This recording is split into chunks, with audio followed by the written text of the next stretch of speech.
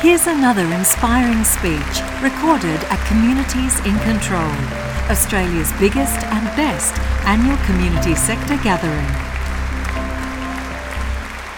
As Kathy said, I am coming to you from my home in Sydney, and I would like to acknowledge the traditional owners of the land, who are the Camaragal people of the Eora Nation. And I would like to pay my respects to their elders past, present and emerging.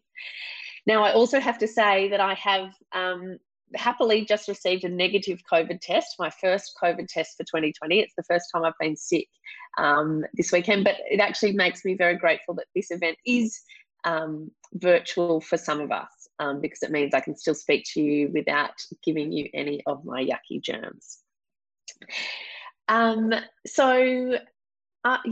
Kathy said, at age 24, my life was pretty rosy. It was almost a little bit of a cliche, I would say.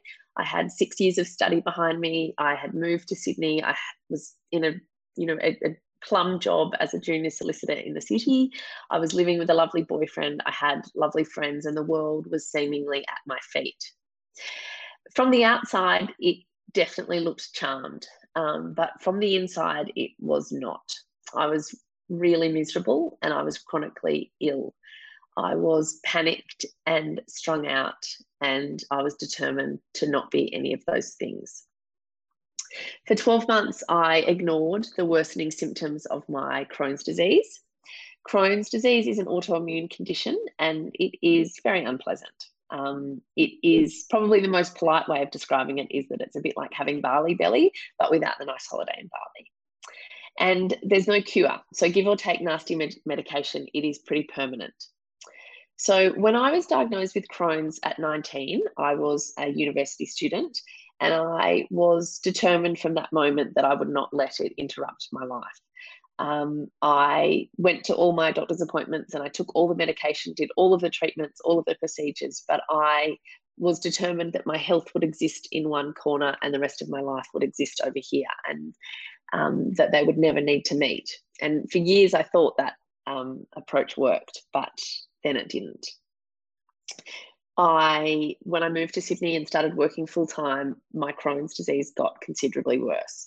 I was very, very anxious all the time. I was in a heightened state of stress all of the time, and emotionally and physically I was really struggling, and I sort of woke up day after day and just kept pretending I was okay.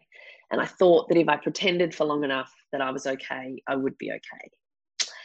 But I wasn't. And it came to a head one night when I fell over in my office with a spell of vertigo. And it happened really quickly, and I assumed that I would feel better, the next morning, but I didn't. The vertigo gathered momentum, and within a few weeks, my life had crumbled around me, and I experienced a full-blown nervous breakdown. I spent the next 4 months in bed, in and out of hospitals, unable to function because of this debilitating dizziness. I had a migraine. I was nauseous. I was unsteady on my feet. I took an extended period of leave without pay from work, which I knew I was incredibly lucky to even have the option of doing. I moved back in with my parents in northern New South Wales because I couldn't look after myself. And the tiny apartment that I shared with my boyfriend was not suitable for another person to come and live with me. So I moved in with mum and dad. And while I absolutely adore my mum and dad, living on their couch wasn't really where I'd envisaged myself at age 24. But that's where I was. My head was spinning and my world went with it. Over the next 4 months, I saw 5 GPs, 2 ear, nose and throat specialists, 3 neurologists, 3 gastroenterologists, a gynecologist, a physician, a counsellor, an acupuncturist, a naturopath, a yoga guru, osteopaths, a dietitian. I told and retold my story over and over. I had an MRI, an MRA, I had a CT scan, colonoscopies, audiology tests, neurological assessments, blood tests. I was on every different diet known to man. I was sugar-free, gluten-free, dairy-free, salicylate-free, alcohol-free, caffeine-free. And I was almost all of those things at the one time, which you can imagine was pretty boring. But there was no answer. I was still so dizzy and I was as terrified as ever. With every day and week and then month that passed, my mental state deteriorated. I became increasingly anxious and developed depression. I was unable to make sense of what was happening and who I was. One day it seemed that I was an ordinarily functioning member of society, and the next I was being admitted to a psychiatric hospital. How did it happen? What went so wrong? These were the questions I examined forensically when I was admitted to a psychiatric hospital, and they were subjects I returned to regularly in the months, weeks, and years afterwards. My breakdown quickly became a landmark in my life that I couldn't and didn't want to forget. The phrase nervous breakdown is not used in medicine anymore, and there is no agreed upon medical definition. It is an umbrella term that describes a period of intense mental distress where physical and emotional stress becomes intolerable, and it impairs a person's ability to function effectively. That description matches my experience sufficiently well for me to say with confidence that I suffered a breakdown. And it didn't happen because I had a traumatic childhood or because I suffered from abuse or endured anything ghastly. I didn't fall apart because I had a nasty autoimmune condition or because I was working around the clock in a highly competitive legal environment. It didn't happen because I was a natural born warrior. I didn't even fall apart because I had anxiety. I fell apart and suffered a breakdown because I did not cut myself a break, ever, about anything. Not about my health, not about my work, certainly not about my mind. The consequences of this habit accumulated over time and were eventually devastating. I unraveled physically, mentally, and emotionally. Knowing how lucky and privileged I was only proved to be corrosive. I believed that because I had been so lucky in so many of life's lotteries, I had no justification for struggling or suffering. The turning point for me came when I saw a very kind 70-year-old physician. When I went to the appointment, I had no expectations. For 4 months, I had been to so many appointments and had tests and pinned my hopes on this person being able to give me an answer or give me a solution or just give me hope. But it hadn't happened. And so I arrived at this appointment with no expectation that this would amount to anything. But this appointment was different. He read the bundle of papers in front of him, all of the referrals that I had, all of the medical assessment tests that I'd had, all of the blood test results. And he looked up and he looked me in the eye and he said, "Georgie, I'm so sorry for what you are experiencing. It's really awful." And that sentence alone was enough to almost make me cry because it was the most compassion I had felt from a health professional throughout my difficult period. And he said, this vertigo was my body's way of telling me something. He said, in his experience, with nearly 50 years of treating patients, he said, unexplained physical symptoms are always a symptom of stress. He said, Georgie, I'm not saying this isn't happening. It is happening. It's real. But I think we need to explore the impact that stress is having on your body. Unlike when other doctors had asked if I was feeling stressed or anxious, when he said this, I didn't want to scream at him and say, of course I'm feeling stressed because I'm 25 and I haven't walked properly for months. This time I listened and I knew it was true. I resigned myself to the fact there was no magical cure for my spinning head. Up until that point, I believed I was losing my mind because I had lost my body. Ironically, I was losing my body because I had lost my mind. Now, this physician suggested that I see a psychiatrist very quickly, as in the next morning, and that I begin medication for anxiety as a starting point, but also that I consider having a stint as an inpatient in a psychiatric facility. Now, when he said that, the fact that I felt relief was very compelling to me that I needed to be in a psychiatric facility. Because even just 4 months earlier, when I'd had that first spell of vertigo, the idea of calling the office and saying that I needed a sick day was enough to make me recoil in fear. I hated having to take a day off work because I was sick.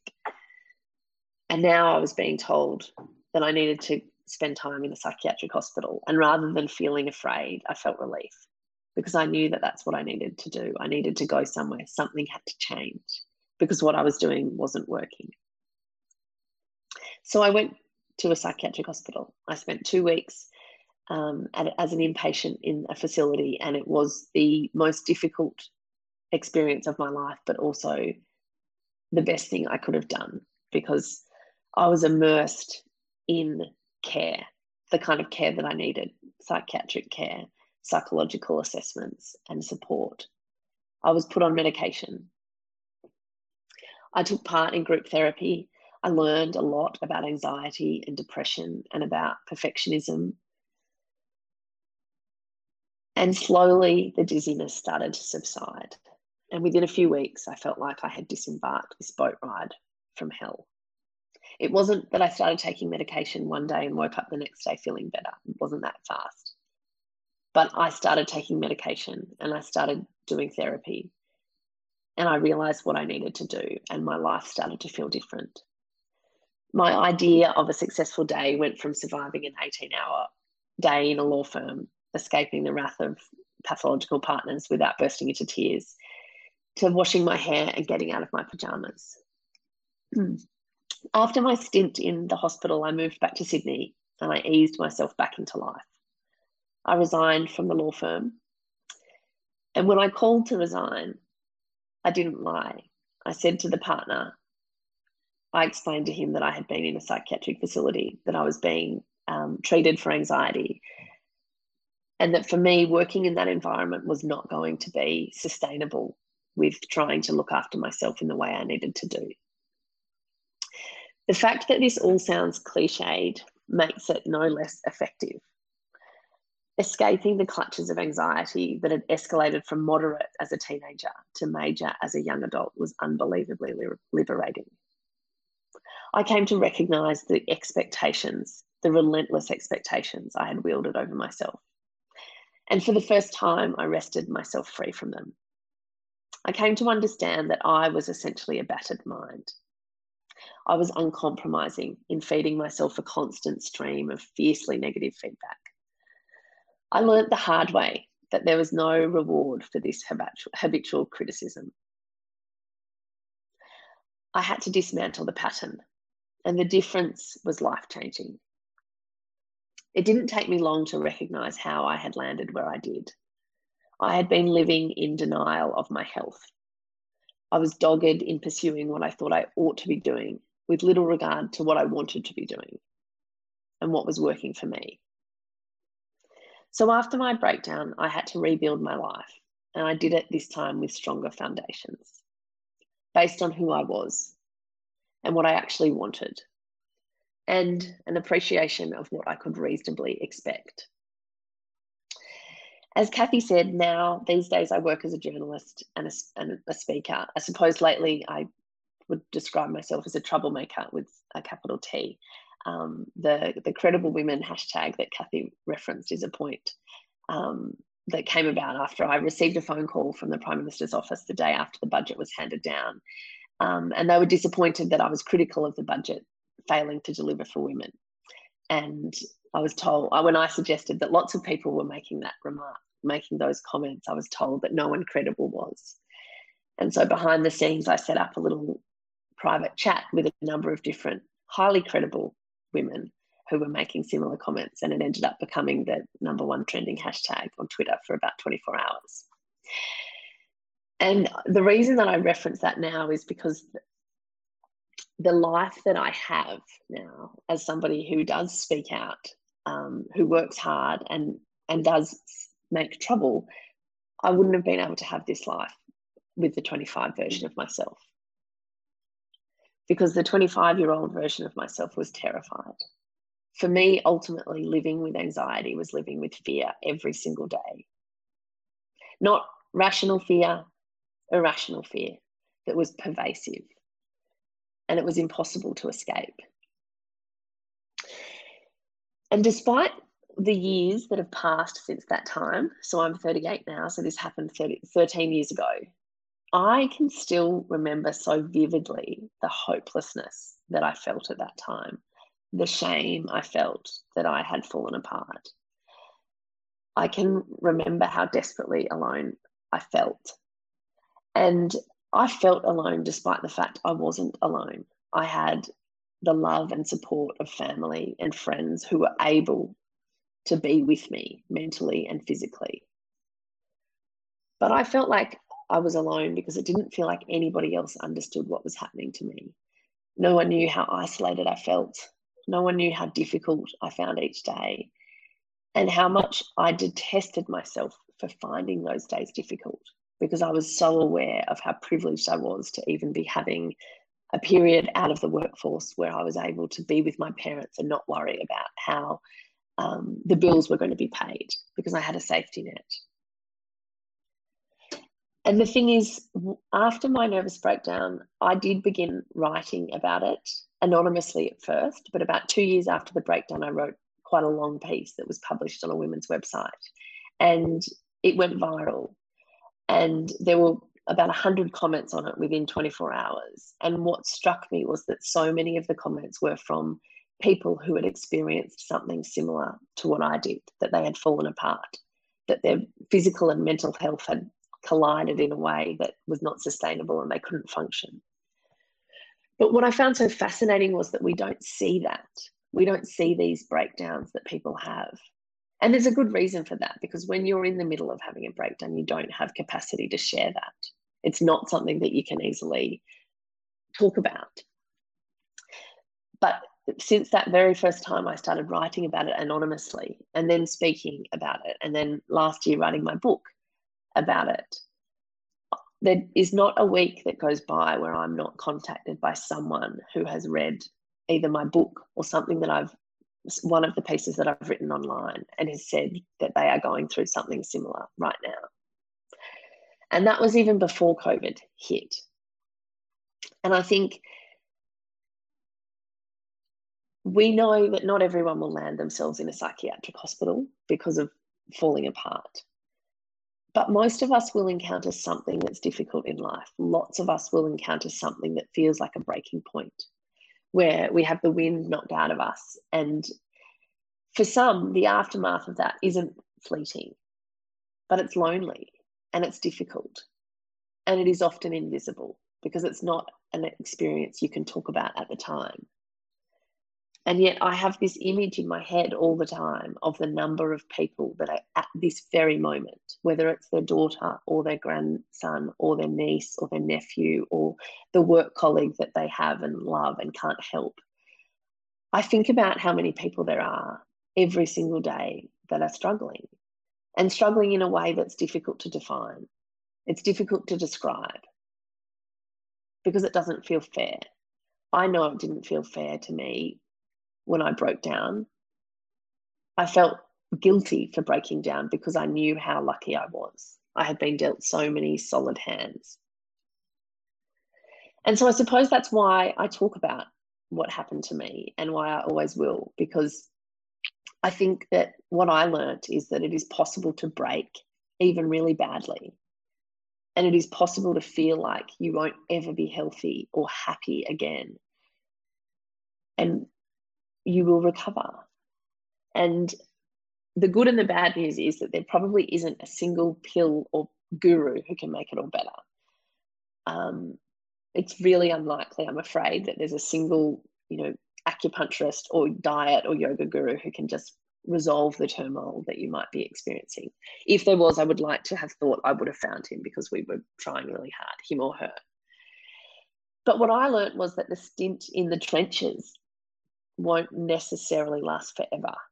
And there is and there will be light at the end of the tunnel, even if right now you don't believe that. And my hope is that by being totally honest about falling apart, others will know that they're not alone if and when it happens to them, or if and when it happens to their children or their work colleagues. So there's a couple of quick little lessons that I often talk about when I explain how I went from being someone who was one day functioning to the next being admitted to a psychiatric hospital and then being able to rebuild a life. And the first one is that in my experience, the drugs, the medically prescribed drugs, do help. Now, I'm not a medical professional, not a health professional, have got absolutely no qualifications. So please don't, I'm sure you would not consider this medical advice. But what I will say is that for a long time, I was very reluctant to believe that medication could change the way a person feels. Now, in hindsight, I think it's quite funny that someone without any scientific qualifications felt qualified to say that a particular medication could never work, because I had no idea. But for me, starting medication was a circuit breaker. And I know that for lots of people, it can be a circuit breaker that other things can't be. And so my advice to anyone who is feeling that, not just having a bad week, but feeling like nothing they ever do is good enough or enough, and that every day feels more difficult than easy, then it is worth speaking to a medical professional, because it might be worth having a conversation about some time on medication if that is the right thing for you. I'm still surprised actually to this day that, because I did write a chapter on this in my book, and it is one of the things that a lot of people still say to me, that they felt like it gave them permission to go and ask for this help, and that it's not a sign of weakness, that if you are struggling with a mental health condition, seeking help is not a weakness, it's actually a strength. And I know that that paradigm can feel very different to that, but that is worth trying. The second thing that I learned in my breakdown was that professional help helps. Again, I think that before I had my breakdown, I sort of had this image in my head of what it might be like to go and see a psychiatrist or a psychologist. And again, the stumbling block in my mind was, how could talking to somebody help you feel better? And what I didn't realize was that psychologists and psychiatrists have got a number of different, quite practical tools and exercises that they can take you through that might help you change some of the toxic habits that you might be in. Because certainly for me, as somebody with anxiety, but also with perfectionism, I was constantly berating myself. And I didn't realize that there was another way to be. I didn't know there was another option. But through fairly intensive psychological help, I was able to master cognitive behavioral therapy. I mean, it's a work in progress. But what I found was that seeing a professional and committing myself to the therapy that they wanted me to complete made a huge difference.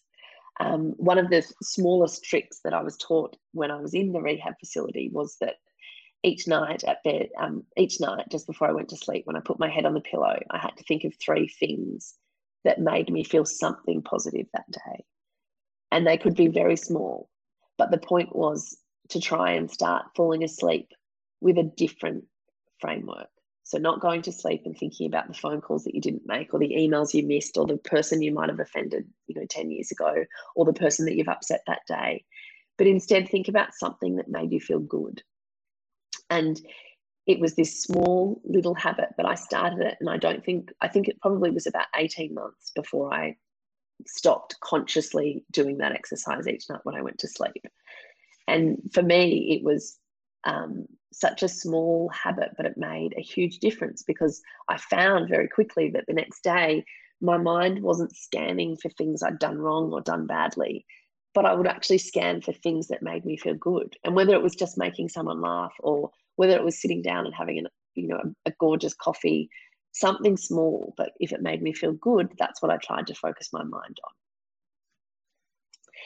So again, if you are someone that's finding life difficult, or you've got people in your life who are finding life difficult, professional help is a great place to start. And again, it requires a little bit of a paradigm shift, that seeking help is not a weakness. It's actually a sign of strength. And one of the things that I often say to people is that I know seeking help can be really difficult. I know myself that even though I had the breakdown that I did many years ago, I still have troubles. And I know there was a time about 4 years ago where I wasn't in a good place and I really knew that I needed help. But I really didn't want to tell my GP that I was struggling, because I liked my GP thinking that I was a competent mother of 3 who was, looking after herself and looking after her children. And I did have the difficult conversation. And afterwards, I remembered how hard it is to make yourself vulnerable. And I say that as someone who knows firsthand the incredible value that you can get from seeking help. And what I always try to tell myself and say to others, that no matter how hard it feels to ask for help, I promise it's easier than not getting help. Because living with untreated anxiety and living with an unsustainable level of stress in your life is much harder than it is to seek help. So it's hard, but try. Be vulnerable, and I promise there is strength in showing that vulnerability. The other lesson that I learned was that perfectionism is not a humble brag. It's toxic. I grew up, like lots of people, I think, believing that saying that you're a perfectionist was sort of shorthand for saying I've just got fantastically high standards and I'm really good at doing all the jobs I do. That's not actually what perfectionism is. And this is where perfectionism is the pervasive sense that nothing you ever do is good enough, that there's always something you're not doing. And it's not just wanting to do well in a particular thing, it's needing to do well, because if you don't, then that's failure. And you can't bear the idea of failing. Not because you don't want to make a mistake, but because the idea of failure goes to your very identity and you can't cope with that. And I didn't know that, again, there was any other way to be. And when I was in the rehab facility, that was one of the issues that came up. And the more I learned about perfectionism, and again, the more I learned practical tips around challenging the sort of framework and paradigm, was so helpful. And it helped me reconcile between two things, that I can still be driven and ambitious and want to do well without needing to be ambitious and needing to do well and needing to succeed at absolutely everything, because not succeeding is failure. It's really kind of getting at the heart of what is motivating you in any given moment. And for a perfectionist, the motivation is the fear. It's not the desire to do well. And I talk in my book, there's a good chapter in there where I talk about some of the practical techniques about challenging that paradigm. And I still return to that if I find myself feeling particularly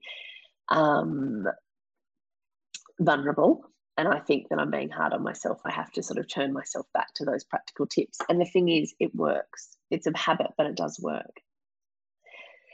Now, the final little lesson that I like to share in my sort of Cliff's Note version of how I recovered from a breakdown is around self-care.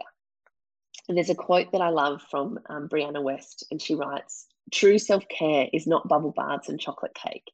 It's making the choice to build a life you don't need to regularly escape from." And I read that quote after my breakdown and after I had fallen apart. But to me, it just perfectly summarized what I learned when I got sick and fell apart, because I had believed that looking after yourself was something that people could only do, at the end of the month when they got half an hour free, where everything else on the perpetual to-do list was ticked off. And what I realized that, and this was particularly critical for me because I did have and I still have chronic illness, that if I'm not embedding self-care into every single day, then I'm not looking after myself. And if I don't look after myself, I will be vulnerable to falling apart again. And that's too difficult. And so, self-care isn't about having these elaborate massages, once every 6 months. It is about looking at each week and each day and seeing how you can prioritize looking after yourself physically, mentally, emotionally.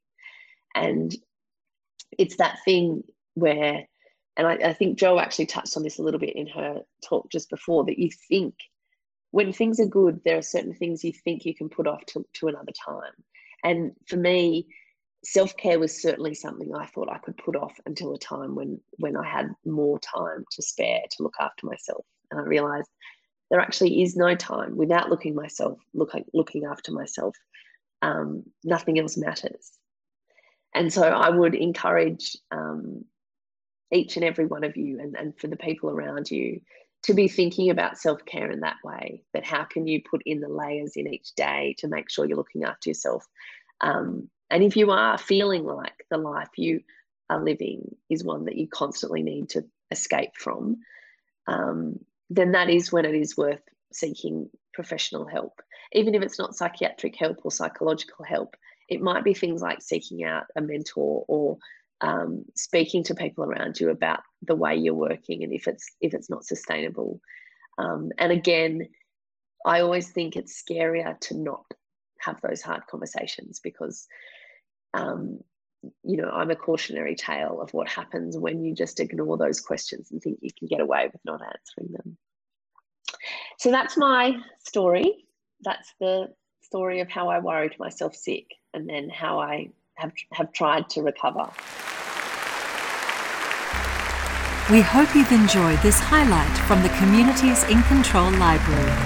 If you did, we'd love you to rate or review this podcast in the iTunes Store and for you to share it with your friends.